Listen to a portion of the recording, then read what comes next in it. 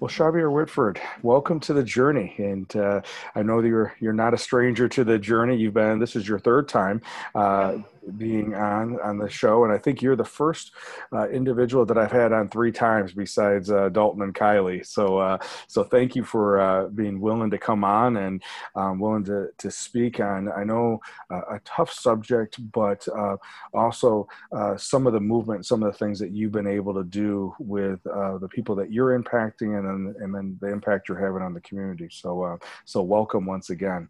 Thanks for having me. Just a real quick, and I know a lot of the people who've been listening, they know you, but in the past year or so, has there been any new activities that you found, any either way of kind of pleasure or way of kind of grounding yourself, or kind of being able to kind of, way of you having fun now? Anything new going on in your life that you've been doing? Yeah, I think this year we've done a lot more, just being outdoors, and kayaking has always been something we took up like a couple years ago, and, getting more and more involved in that. I also, it's funny, this whole COVID season, new things have come up where we ended up buying a camper that like an old camper we refurbished, and we put it up on a piece of farmland up north that my brother lives on. And so that's been our little retreat, is going up there and getting away into the country and just hanging out and camping at my brother's farm. And I also actually this year started riding a motorcycle. So I used to ride motorcycles many years ago, and bought a motorcycle and started riding again this year. And so that's been kind of new and exciting and fun. A couple friends that I've met, through different things that I do, also have motorcycles and are women. And so it's been fun to kind of like get our little biker chick group together and go out and learn to ride and encourage one another. So it's definitely, it's a season of my life where, my daughter's off to college, and she's, grown and doing amazing things in her own life. And I don't have to, worry so much or stress about it. And my granddaughter and her mom are doing well in a lot of aspects. So we have a lot of more free time on our hands, where we're trying to experiment and do some of the things we've always wanted to do, kind of like as empty nesters that we really haven't had the chance to do. So it's been a pretty exciting, fun year, actually, even considering everything going on. So. Sure. So Micaiah graduated from college this year, from undergraduate. Now, did she go back to school for her master's? Yep, she is going back for her master's. She's got 2.5 years for occupational therapy. She's just doing amazing. She's got 2 jobs. She's working at a dance studio as a dance instructor up by her school. And then she also just accepted a behavioral therapist position at Autism Intervention Milwaukee, working with 1 to 4-year-olds that are at risk for autism. And that's just right up her alley, working with kids and working with, the behavioral aspect of kids. So she's just, living with some roommates in a house up there and doing amazing. And I'm just so proud of how far she's come and how hard she works. And it's just really, it's my greatest blessing, is just watching her achieve all her goals and accomplishments in life. I'm sure you understand. Absolutely. Like watching your kids just do those things, it's like, wow, Yeah, absolutely. Well, and I'll have to double check with Sierra, because I think that is actually the place that Sierra is doing her internship, because Oh, really? she's in her senior year at Milwaukee, and she's getting her BSW, Bachelor's in Social Work, and I think she has a 4-year-old high functioning autism girl that she's working with. But I think that's the place that she's working with. Wow, that's awesome. So Small world. I'll have to double check and find out. So, because I know that she just, unfortunately, Micaiah had to do a virtual graduation this year from the University of Wisconsin-Milwaukee, but she did still get the diploma, and she was able to Yep. secure that. So even though I know a lot of people are struggled with not being able to the normal ceremonies and rituals, and those rites of passages, and those things that we normally look forward to, obviously have been had a change because of the pandemic. Yeah, for sure. So, but I'm glad that part, that piece got checked for her. So now she's Yep. the next stage, and she'll do great. She's she's got a great heart and a strong work ethic, just like her mom and dad. So now, going back to the bikes, does Corey have a bike too? Yeah, he's had a motorcycle for Okay. many, many years. And obviously I rode with him. It's just a new experience, me riding my own motorcycle and being Yep, able to go, solo. So it's absolutely. something that we enjoy, but we don't get to do as often as we would like. But it seems like this last year we've been able to get out more and enjoy it and do everything. Sure. So I know one of the things that, and obviously one of the reasons why I wanted to have you come back on during this time period is because it's Suicide Awareness Month, and one of the things that I know you've been doing now for I think 5 years has it been, for the Actually, we had our seventh annual, believe oh it or my not, oh my seventh gosh. annual bike run in Okay. August. Yeah, Okay. because the year Tommy died in 2014, that year they held one. And then we've held one ever since then. And we Okay. just had his 6 year anniversary of his death. So it's actually this year was the seventh annual Okay. Ride to Fight Suicide, is what we Okay. call it. Okay, so they ended up doing that walk like immediately, only a couple weeks after Tommy died. The ride, yeah, the Yeah, ride, not the walk, but the ride the was right. done.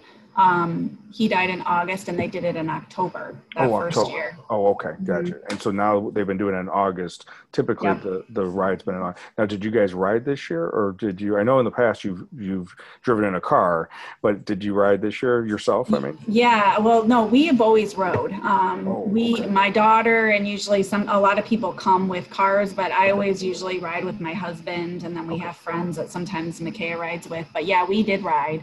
okay, We lead the ride every year, and this year it was just phenomenal. I mean, we had, even with COVID and everything going out, the out turn was just like we were overwhelmed. We had probably twice as many bikes than we've ever had.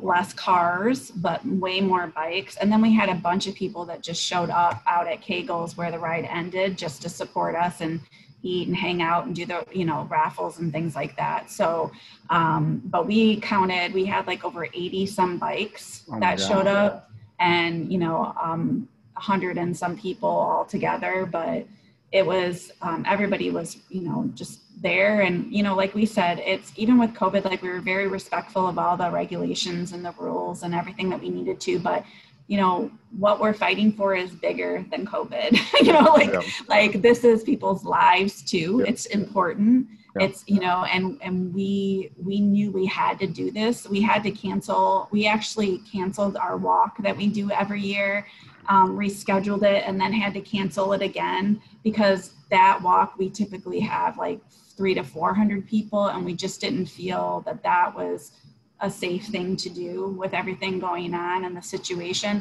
But the ride we knew that we needed to do and that we could do and do it in a safe way. And it was awesome. nice. Awesome. Well, good for you guys.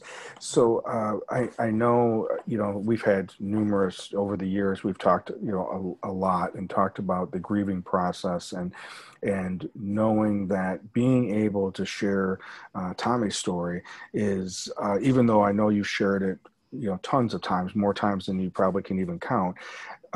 But it is always a way of honoring Tommy, as well as giving the foundational story of what you do now and what your purpose is now. So for the listeners and for people that may not know Tommy's story, do you mind sharing a little bit about Tommy's story? Absolutely.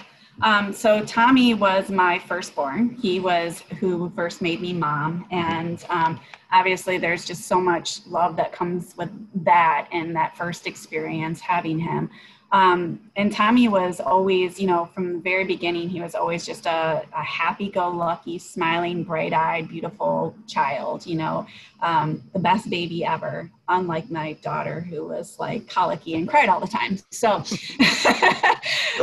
but yeah, so, he was always just a sweetheart.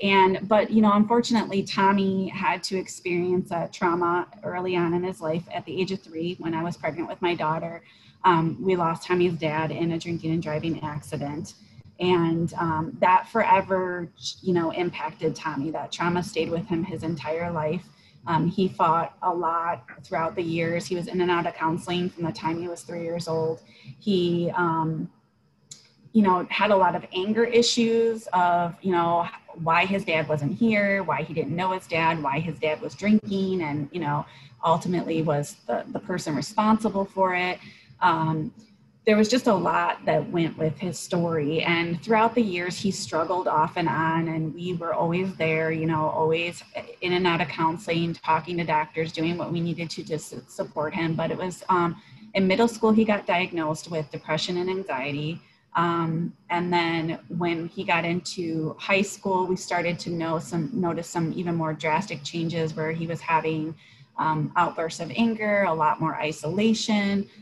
He started to withdraw from a lot of the normal activities that he did. Like, he was a phenomenal soccer player. He played club soccer for 8 years of his life. And after his freshman year, he just quit. He just was like, I'm done. And, his high school years were a struggle, just keeping him focused, keeping him in school. But, he always was just that likable, lovable, funny kid that everybody just, looked to laugh, to smile, to hang out with. Even the teachers, they would get so mad at him and they would be like, he's so infuriating, but I just love that kid, because that was just Tommy. He was that person that everybody just loved. But he ended up graduating high school late, and around the same time he graduated, he found out his on-again, off-again girlfriend was pregnant. And ultimately, he began struggling more mentally with that, I think, around the fact of becoming a father. What kind of father would he be? That he never was raised by his father, and his father wasn't there. And, there was an incident that happened where him and his girlfriend got in a fight, and I went to go check on him. He was living with a family friend because he had moved out after he graduated high school, and I found that he had taken his life by suicide. And the first thing that comes to mind is why. Why? Obviously, you ask yourself that, and I still don't understand why it had to be him, but I've come to understand what he was feeling and going through in that moment. And I've come to understand a lot that I didn't understand, didn't know, wasn't educated in a lot of ways. It doesn't make sense how a beautiful, smiling, loved, supported boy with so much potential could feel that there was no reason to live. But, understanding and learning what I have now, and knowing that, that mental illness and that depression takes control of your thoughts, and you can't always think of, the good, and, you get stuck in the bad, and you get stuck in that thinking of feeling that you're worthless and unworthy. And so I've come to understand a lot of where he was at and why he did what he did, just through listening to other people who have experienced it themselves, and learned a lot through those people. But unfortunately, I've had to learn my own journeys too, because I found my son that day. And obviously the trauma associated with seeing your child in that way has affected me and will affect me for the rest of my life.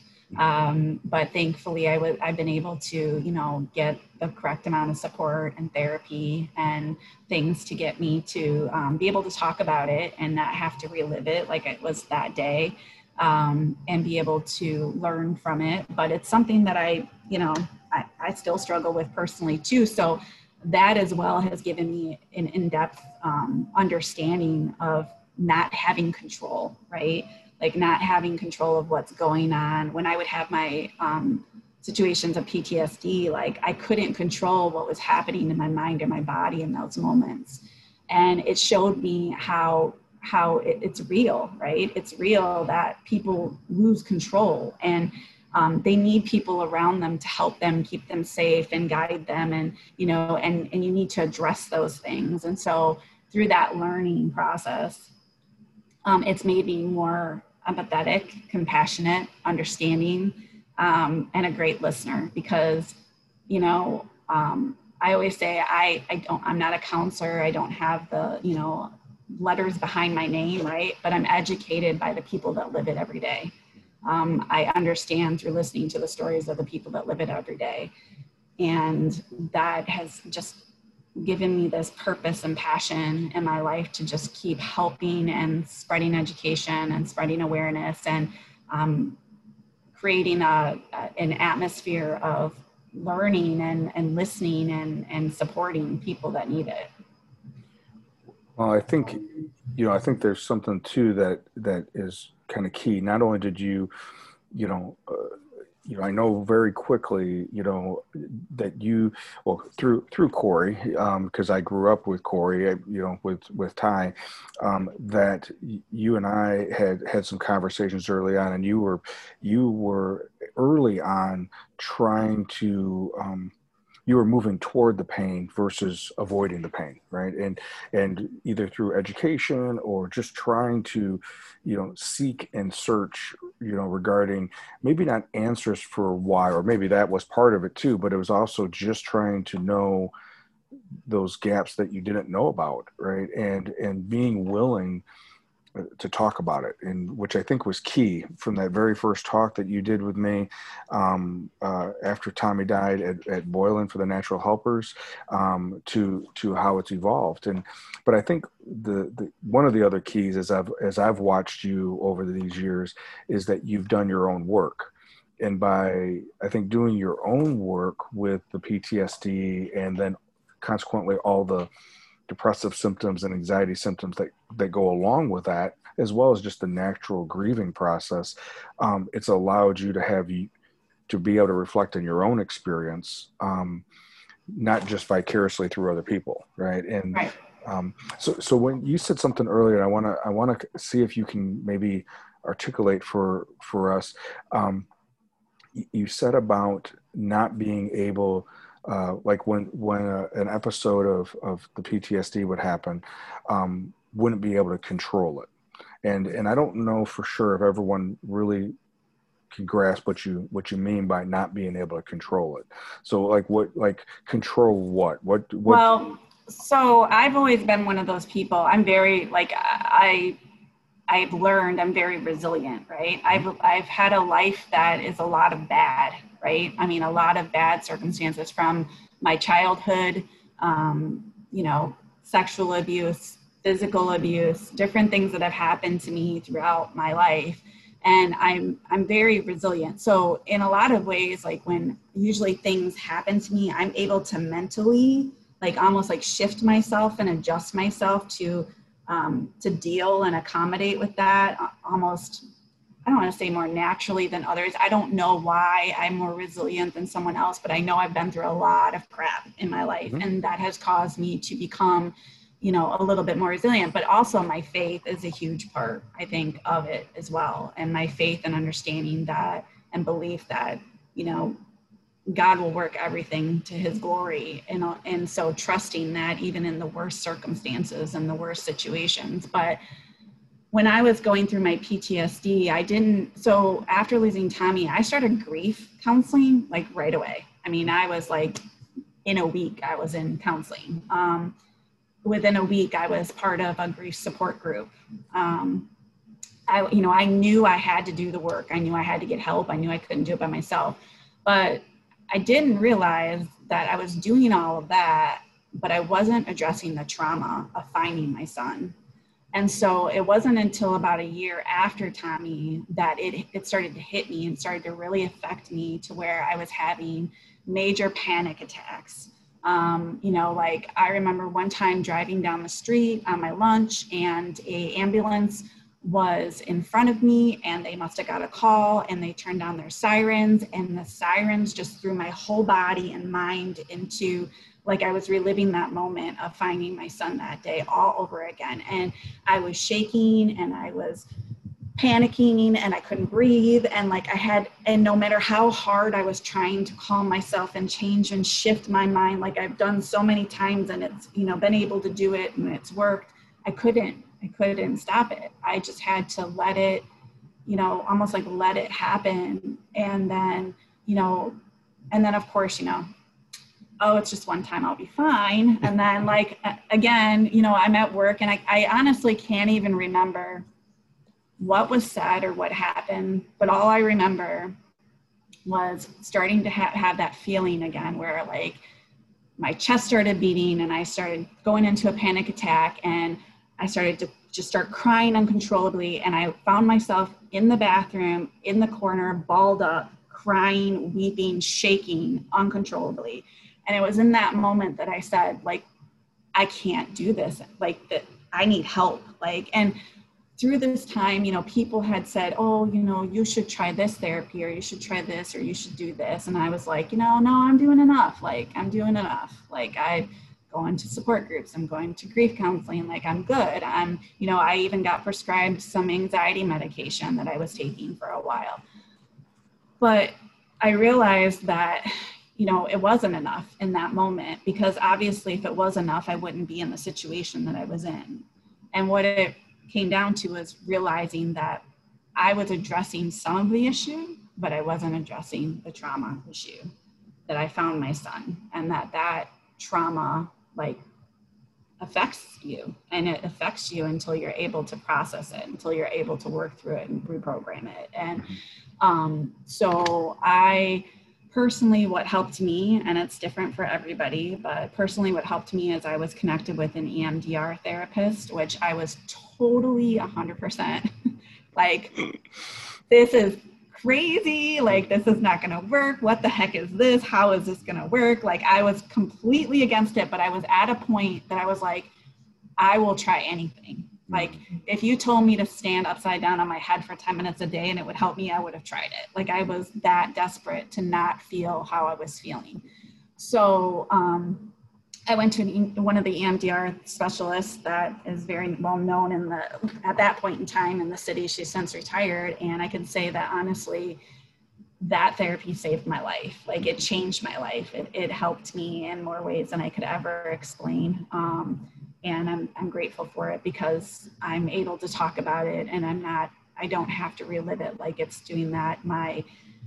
Those feelings of, you know, I still deal with some stuff from time to time, but nothing like I was feeling in those moments of, you know, that I've expressed and explained, you know, in those moments. Those were like a couple, there were many more than that, but nothing like that anymore.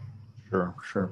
Well, you know, and I'm glad you brought, I mean, I'm sorry to hear, you know, that not only the stuff that you endured earlier in your life, but I think you make a great point. And, you know, we talk about resilience. We're not born with resiliency. Resiliency is developed over our lifetime.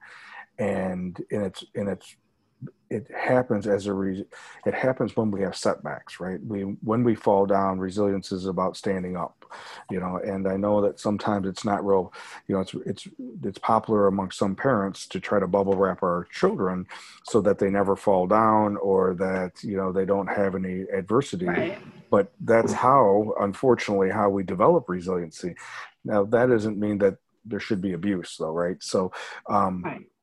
but to survive the abuse, some individuals are more prone to being able to disassociate, another way of saying compartmentalize that experience, so that they can put it into a box as they endure whatever the trauma / abuse is going on.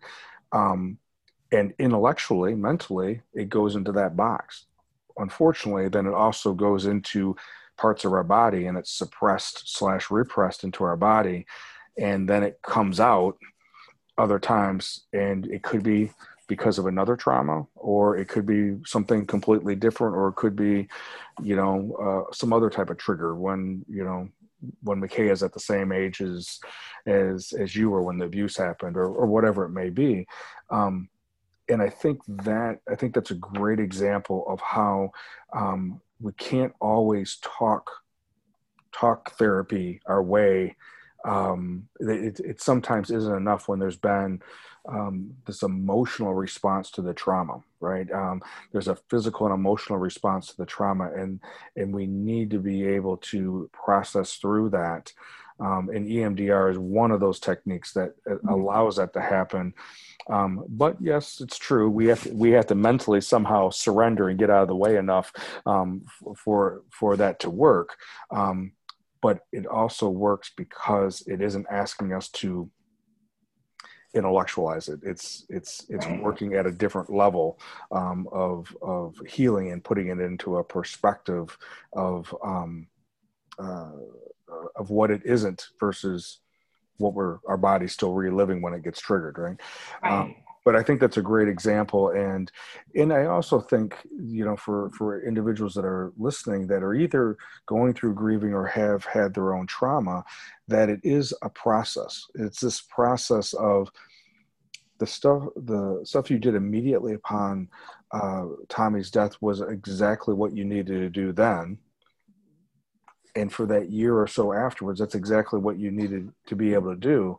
But then it was time that you needed to go and do a different type of work and more work. Right. And there very much may have been a cumulative effect of that previous trauma that you were talking about, that it was too big to put in the boxes that earlier was utilized. Right.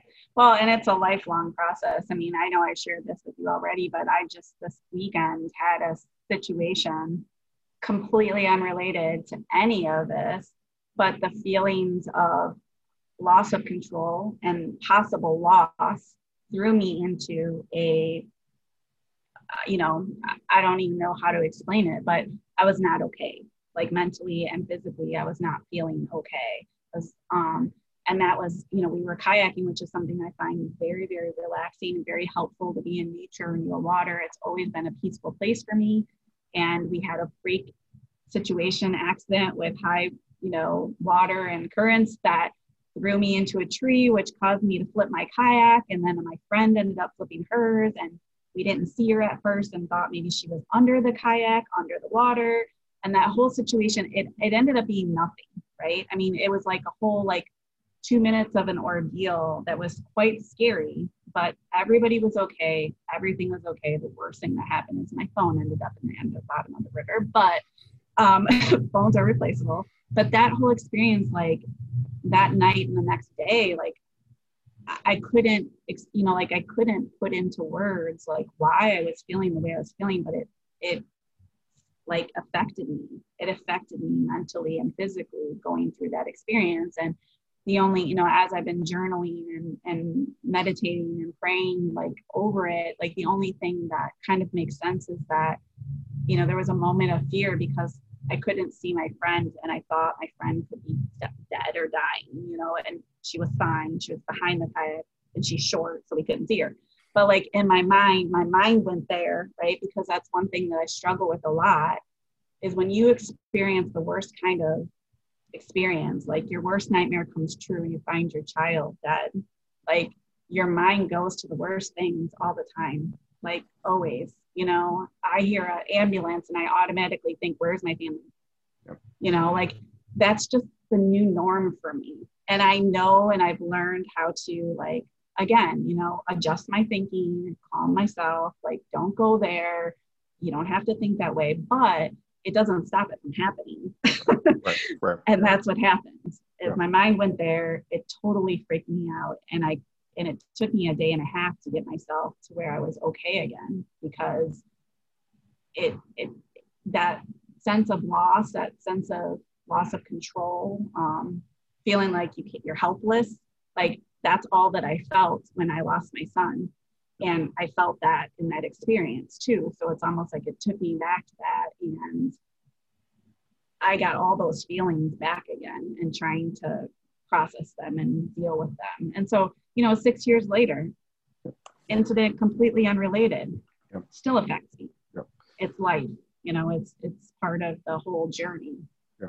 Well, and I think, when we, what you just described was, you're kayaking, something that's normal, and that, relaxing, serenity, spiritual experience. And then because of the current, because of something going sideways, no pun intended, that it became now a threatening situation, and your body's going to respond to any type of threat, whoever you are, to go into that fight or flight, right? Mm-hmm. So adrenaline's pumping, all this, and then you see now what's happening to your friend. You're in that fight or flight. All these chemicals are going, and even 120 seconds later, when everyone's okay, there's still that element that your body is in that that fight or flight, right? And it's still processing.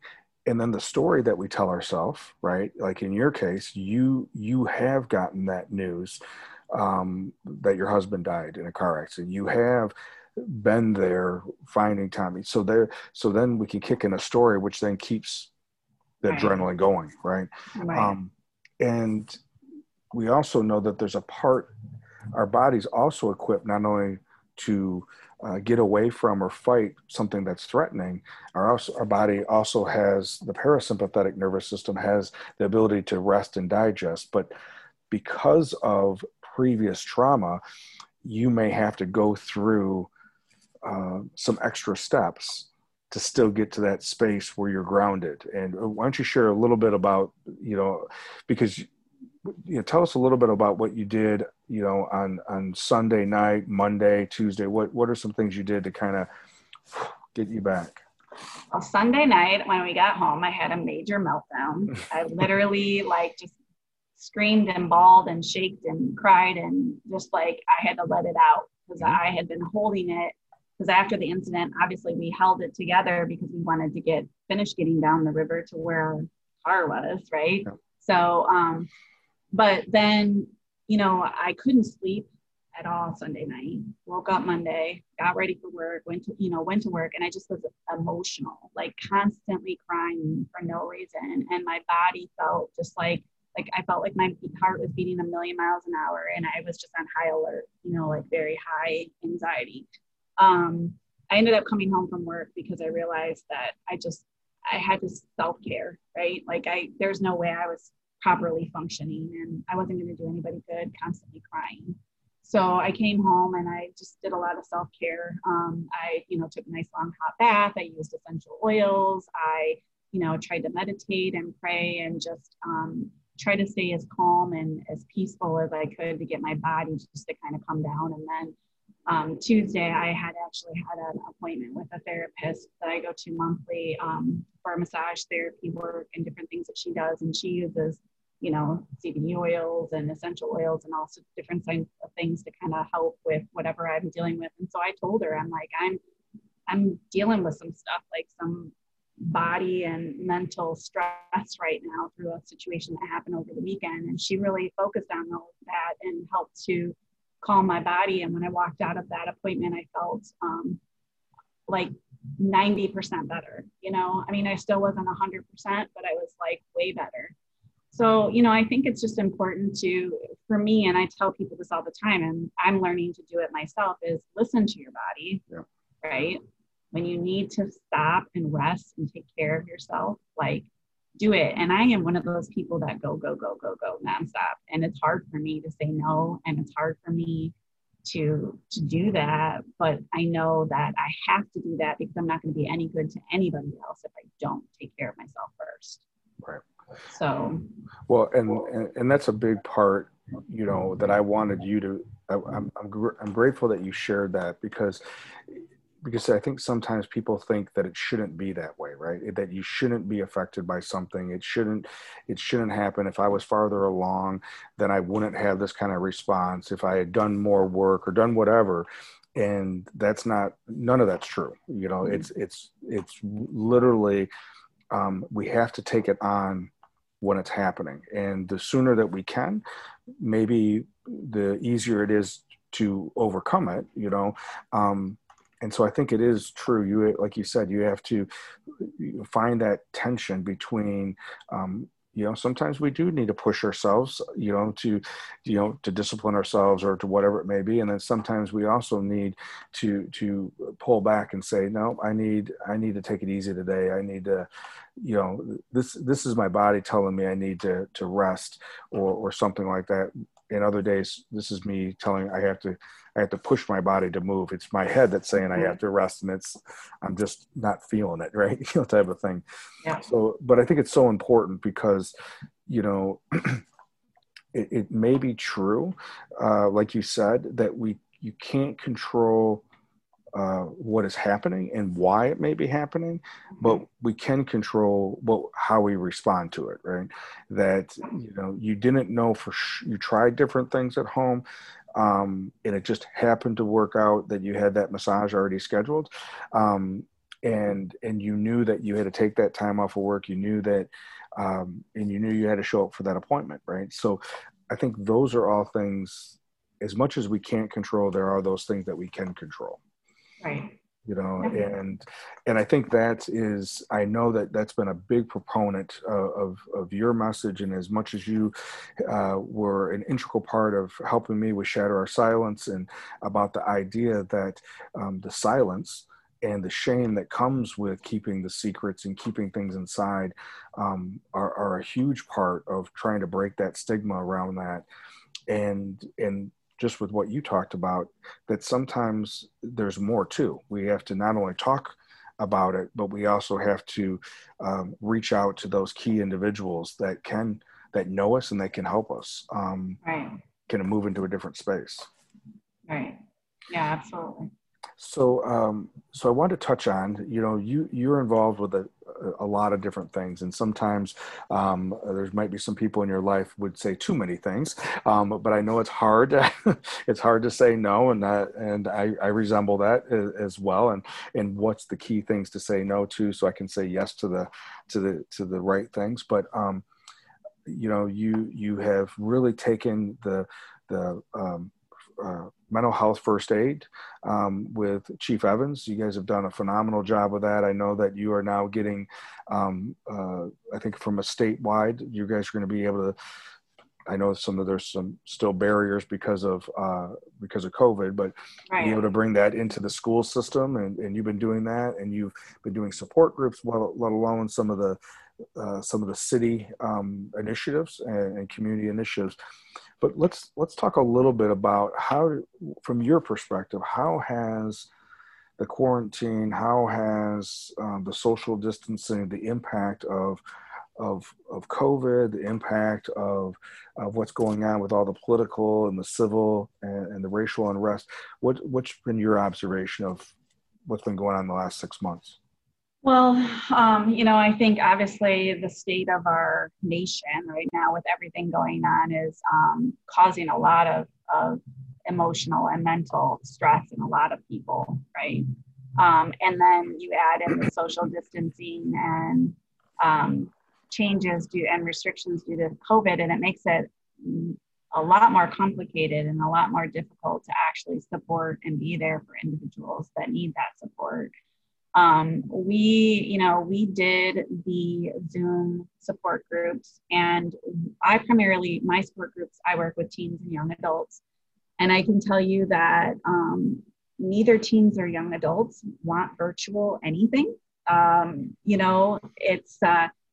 It's not the same. It doesn't feel the same. They were willing to try it. They tried it. A lot of them didn't like it. They felt uncomfortable. They didn't feel like it was the same connection. So we did that for quite a few months and had very low, numbers from people that were attending. But now we are meeting again in person. We started meeting in person the last, I think, in August. And the numbers are continuing to rise again. Obviously we have to, it's still not the same because you're wearing masks. You're, not really seeing the person. You're not seeing, their face and their feelings and, what's going on. It's very hard to read face, I'm a face reader. I love to look at people's faces and really feel what they're feeling and see what they're trying to convey. And it's hard for me, but being in person is a lot easier because you can hear, right? You can hear the I think a little bit better than virtually, but so we're still working on moving our way back into and building up the numbers again for the support groups in person. But it's been an adjustment, we'll just say, and it hasn't worked as well as we had hoped. And everybody's, people that were struggling before with mental health issues, it's not better because of COVID. It's worse because of COVID and social distancing. So And sometimes sadly, like with the groups that I do, some of the students, the teens and stuff that come to my group, literally the only interaction they get with people is at the group. So then when you take that away, it's really like distancing them completely from society and people that they can relate to. And it's heartbreaking to see that and to see that effect. But, the good thing about what's been going on just with the whole, everything is I think people are more communicating and issues are being brought to the table that need to be brought out and discussed. I was part of a roundtable discussion locally with the police and local leaders and aldermen last night talking about mental health and training for mental health for the police and public safety within our community. And, hey, that hasn't happened before. I'm glad that it's happening now. We're having a community-wide discussion about mental health and the need for additional training and support within our community.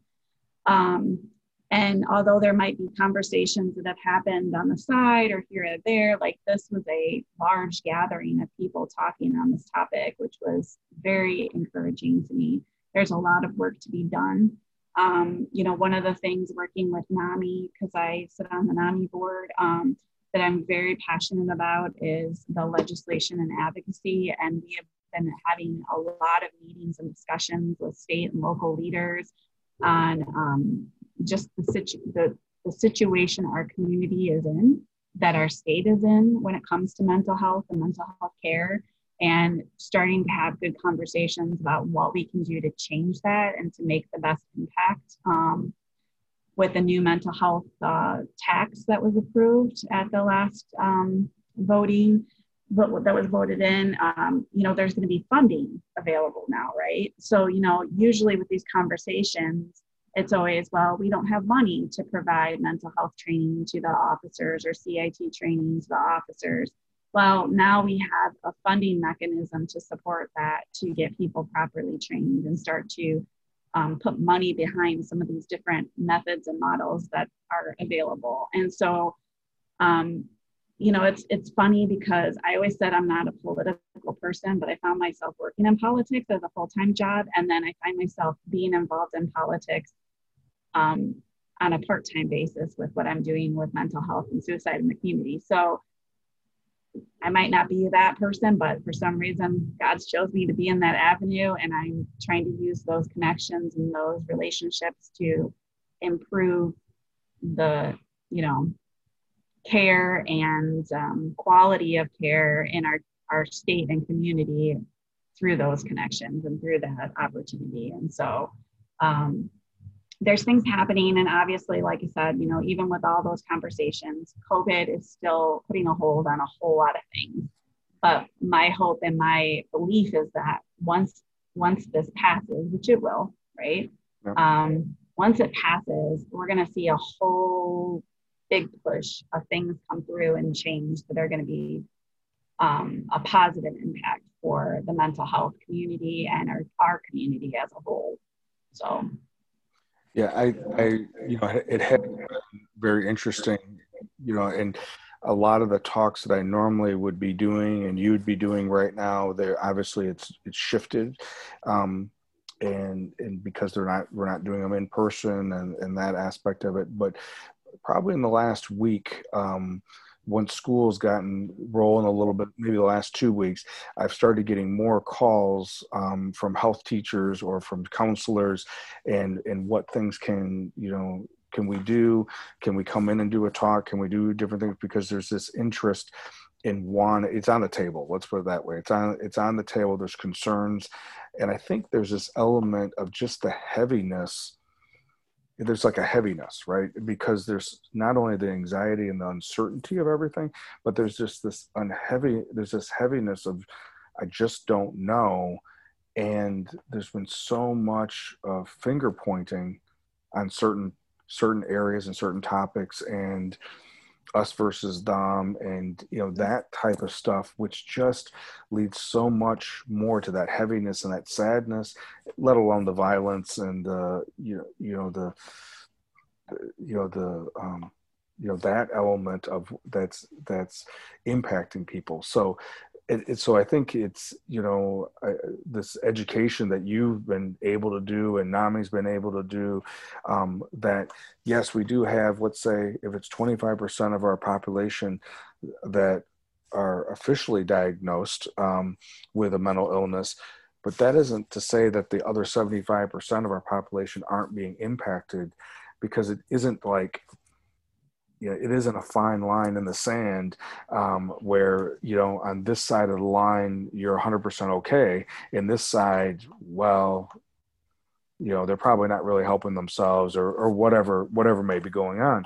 And I think there is this, I think there's definitely a movement of understanding that we all are on this continuum, kind of like what you were talking about with your story over the last 72 hours, is that, yeah, even though I'm doing a lot of good things in your healing and recovery, we can have an event that lasts 2 minutes, but I need to continually work at being whole, and it's not a stagnant state. Having panic or depression isn't a stagnant state, but being well isn't a stagnant state either. It's fluid. Right. And Yep. and really being able to kind of raise that awareness, shatter some of the stigmas and the silence about that, and similar to some of the racial issues that are going on, being honest with what we don't know and what we think we know about someone that may be going through something different than ourselves.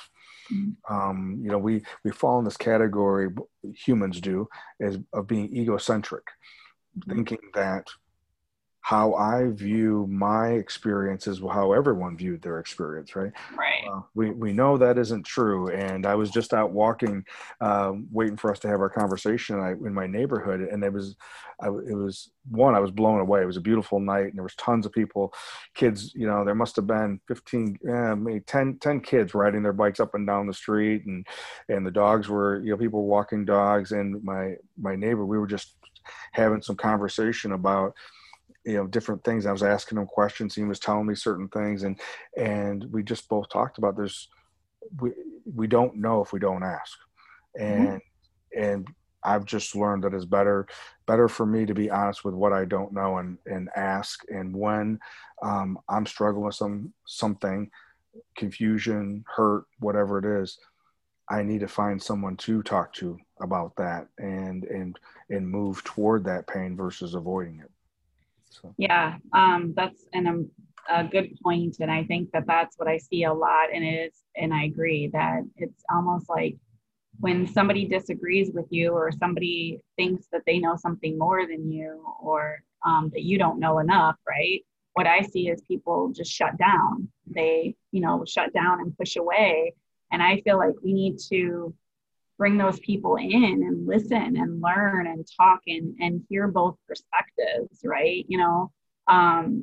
It's just, I guess that I feel like that could solve a whole lot of problems, is if people would just be willing to listen and learn and hear. Doesn't mean you're going to agree or, come to agree with the person, or they're going to come to agree with you, but at least you can get both perspectives and understand somebody and where they're coming from. And too often I feel like, whether we're talking mental health or whether we're talking, the systematic racism, like whatever you want to bring up, the policing issues, like if we would just listen and talk and hear both sides. And, I've been in too many conversations where, it's like, I ask a question or I say something, and instead of, I'm asking to learn and to listen, but because of the way that I ask the question, or because of the question I asked, it's like immediately assumed that I'm on one side or the other. And it's like, no, I didn't say I was on one side or the other. Just because I say that Black Lives Matters, it doesn't mean that I believe in defunding police, but automatically that's assumed, right? It's like, well, let's talk about that. Why is it that assumed? I just feel like there's so much going on in the world that, to me, what's helped me is I always assume that people have the best intentions, right? Because most people do. Not everybody, but most people do. And so when you assume that the person has the best intentions and you listen and you approach them if they say something. Like if somebody says something that I'm kind of like, I don't know if I understand that, or if I'm taking it like this, but I don't really think you mean it like that. I ask the person.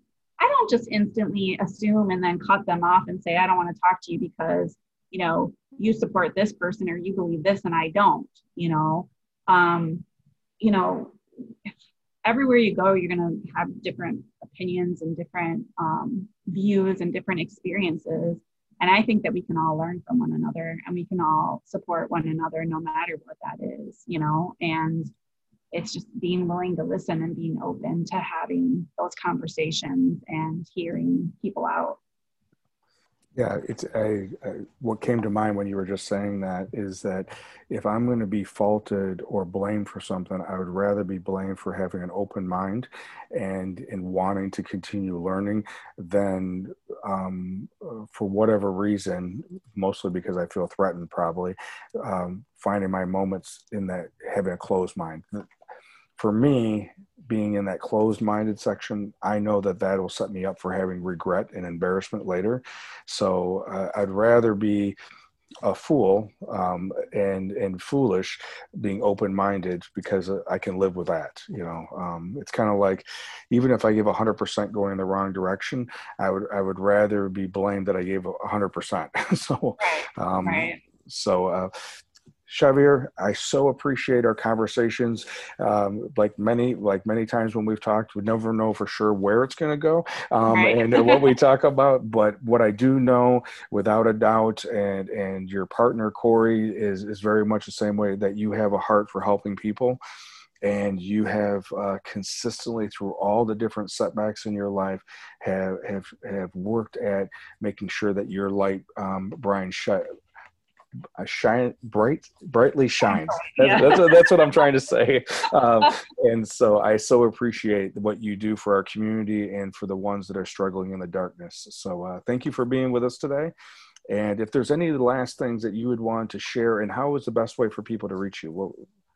Well, we have our website, which is the easiest way. You can get on there and contact me and find out what's going on, what we're doing, which is just the Tommy Corral Memorial Foundation.com. So that's the easiest way. We also have a Facebook page. Same thing, Tommy Corral Memorial Foundation. You can find us there and follow us. And, I share a lot on my personal page, but also on that page, and everything that, we're doing and what's going on. And so that's a good way to contact us. Perfect. Any last things that you would want anybody who's listening to know?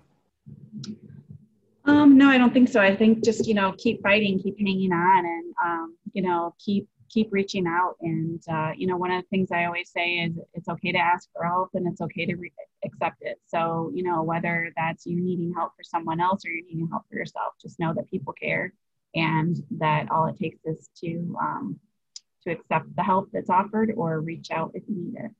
Perfect.